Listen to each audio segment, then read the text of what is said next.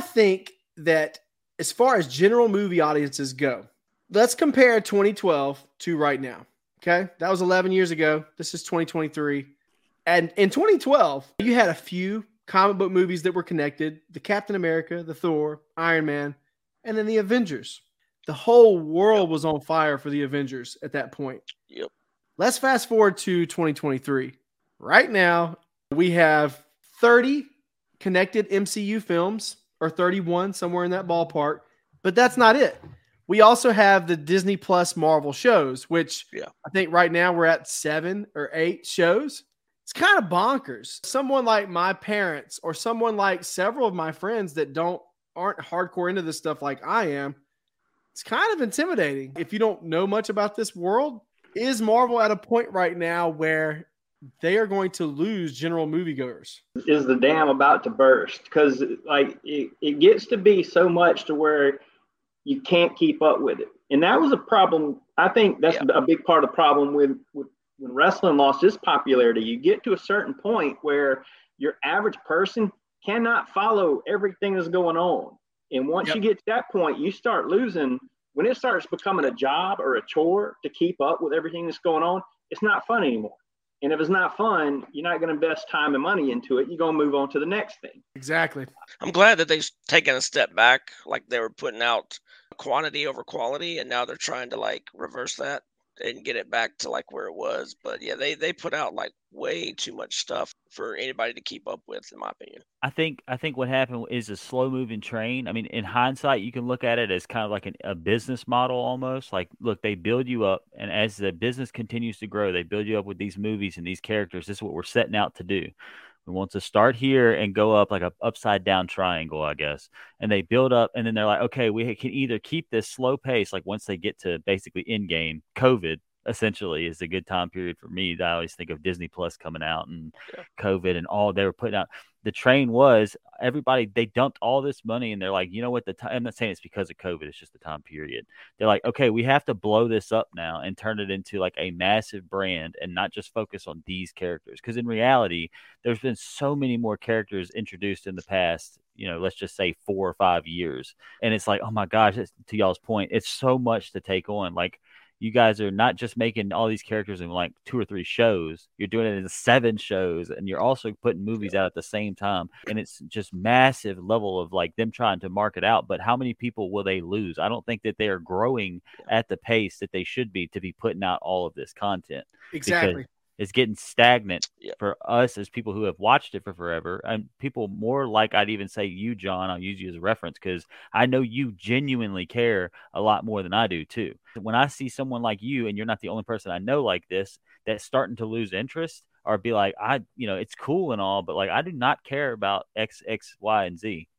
Not me exclusively, but all those. When I see those people start to say that, I'm like, you can tell. I don't think they're getting enough new people to fill the needs of the people they're losing, if that makes sense, to fill up the slot. That's exactly what it is. Let's go back to 2016, 2015. At that point, they were still introducing, this is right before Endgame and Infinity War. They were still introducing new characters slowly at that point, very, very slowly. Every once in a while we would get the Black Panther. Every once in a while we would get Captain Marvel, but they were introducing them very, very slowly. In this newest phase, as they call it, they're introducing new character after a group of new characters: the Eternals, Moon Knight, the new Hawkeye, the female version, Kate Bishop, all these new characters. And it's just like drinking from a fire hose. It really is. Yep. I think that they need to not only dial it back like you guys were referring to, but they need to slow their roll with these new characters.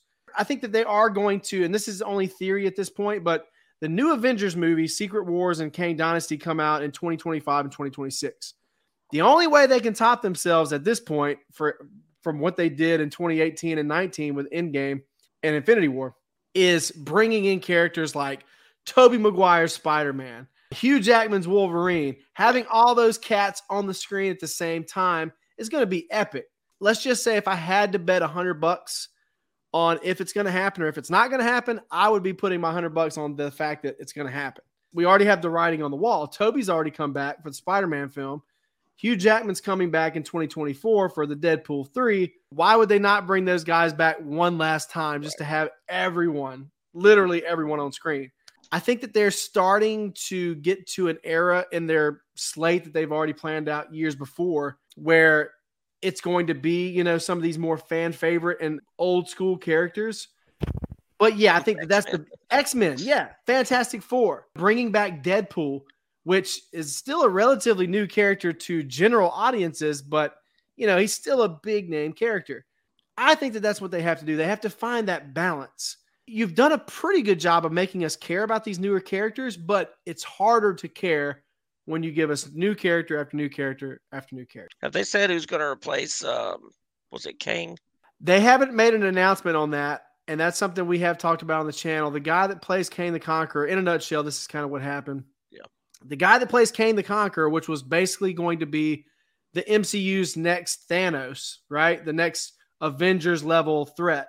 And he's already been introduced in a few of the shows and a few of the movies. Well, he recently was arrested on assault allegations. There was a girl that was with him in a cab. It was kind of odd because his attorney came out and said, hey, don't worry about these charges. We have video evidence. We have a statement from his girlfriend and so many different other things. And he made it seem like it was going to go away. Well, here we are 2 weeks later and nothing has went away yet. I feel like that's a possibility. Disney has not made an official announcement on it yet. So we'll see what happens. I really am rooting for the guy because this guy has literally been in every movie in the past 2 or 3 years. You know, he was the villain in Creed 3.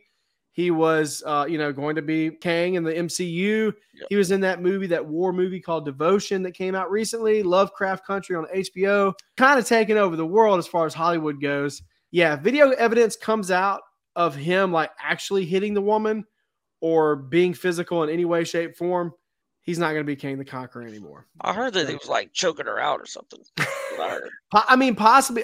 That's the thing. We don't know. We haven't seen proof of any of that yet. I think that was some of the allegations that was made by the female that was in the car with him. So we don't know for sure yet at this point. But it's kind of unfortunate for Marvel because they have already started to put so much of this planning and universe on his back. And now, it's like a gamble that didn't pay off. I mean, unless everything, unless he's proven innocent and all this kind of just falls through the cracks. But yeah, as of a day ago, it's like someone stated that Marvel has gotten in touch with his agent, but nobody has made any decisions as of yet. I can't believe that. I didn't even think about that when I'm hearing about this story on several different things that I'm listening to and reading on socials, and I'm like, man, I hope that's not real because that sucks. I was like, that guy is like the new Michael B. He's like about to go right past Michael B. And I love that because I don't like Michael B. Jordan. Not for any personal reasons. I'm just totally don't like any of his movies. What? Yeah. I mean, I like Creed. I love the Creed movies. And I also like him as Killmonger in Black Panther.